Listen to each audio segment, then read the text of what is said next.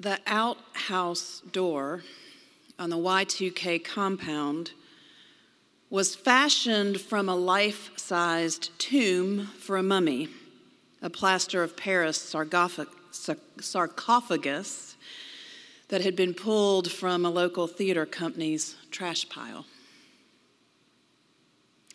On the mountain, anyone could draw laughter by announcing to those who were sitting by the fire, "I'm going out to Egypt."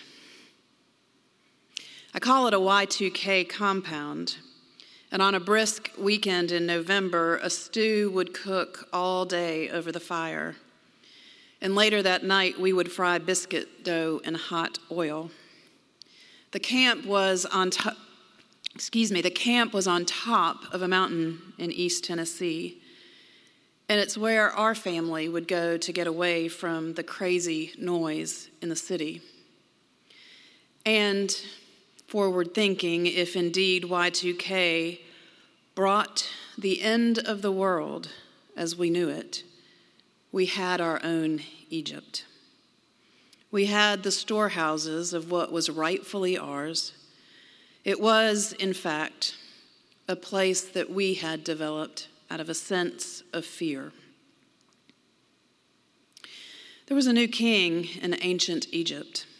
He didn't know Joseph and the children of Israel, but he was quick to recognize the threat of a changing demographic.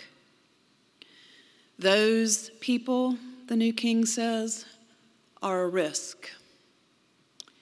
Those people, he continued, will rally. Those people, they will turn against us. There was a new king in Egypt, and to his taskmasters he'd say, "Work those people to the bone until the skin of their flesh knows, I am the new king of Egypt." And in field and in factory, the Israelites labored. The taskmasters were ruthless. And yet the children of Israel, the 12 tribes who came, each man and his household they came. Those households grew and they spread out all over Egypt. And in direct defiance of the king, the midwives saw to it that the people multiplied, boys and girls. The text this morning does not give us the final verse of chapter 1. Listen to verse 22. Then Pharaoh commanded all his people, every boy that is born to the Hebrews you shall throw into the Nile, but you shall let every girl live.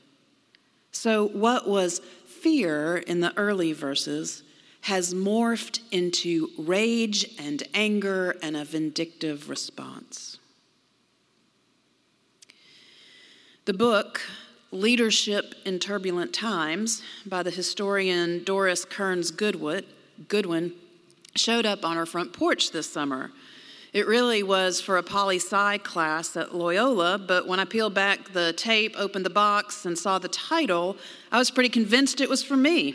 There's no time like the present to read this, Leadership in Turbulent Times. The book reviews the lives of 4 American presidents, Abraham Lincoln, Franklin Roosevelt, Theodore Roosevelt, and Lyndon Johnson. And it goes into a little bit of depth about each one's presidency, but it also looks for leadership qualities. Our preparation for worship words today came from Jan Richardson, and she asked this question: how will we give ourselves to help make possible the life and the freedom of another? That's a God question. It's a God question that's asked by a contemporary theologian, and yet it's fitting to imagine the 16th President of the United States, Abraham Lincoln, wrestling with this question as he led the country through the Civil War. How will we give of ourselves to help make possible the life and the freedom of others. As president, Lincoln endeavored to heal a gravely wounded and divided nation.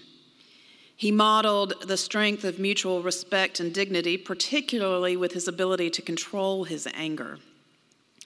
When he was angry, supposedly he would pen what he called a hot letter, and then he'd set it aside to a time when he could deal with it with more perspective. And when Lincoln's papers were recovered, there were many such letters that were penned, but also at the top of these letters were penned these words: never sent, never signed. Maybe, just maybe, Lincoln had drawn from James chapter 1. Be quick to listen, slow to speak, slow to anger, for your anger does not produce God's righteousness. Shiphrah and Puah revered God far more than they feared Pharaoh. And I'm pretty certain that reverence for God, in appreciation and gratitude for God's beauty in all things life-giving, for appreciation and gratitude for God's blessings, I'm pretty sure that produces God's righteousness. Do you wonder if the midwives sat by the fire asking one another, how will we give of ourselves to help make possible the life and the freedom of others? Midwives are not afraid to move and serve in the presence of pain. Midwives massage life into the world, easing shoulders out of dark womb spaces and into the light of day.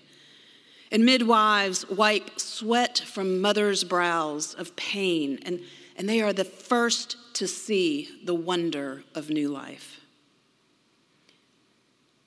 Midwives are agents of God's good beauty and blessing. And once we have seen God's beauty in life and received such a blessing, we will fight for that blessing. God's beauty and God's blessing. And when you know God's beauty and God's blessing, you will work to repair that beauty anywhere where you see that it has been shattered.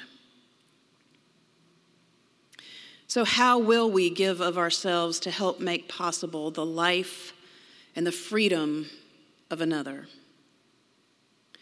So long as our fear is in losing our power, our money, our influence, we are inevitably enslaving ourselves and others. And only by letting go of this and living into God's righteousness, into God's beauty and blessing, are we really, truly providing freedom. As we as a church look inward with God, and as we as a church move forward, freedom is coming. Alleluia. Amen.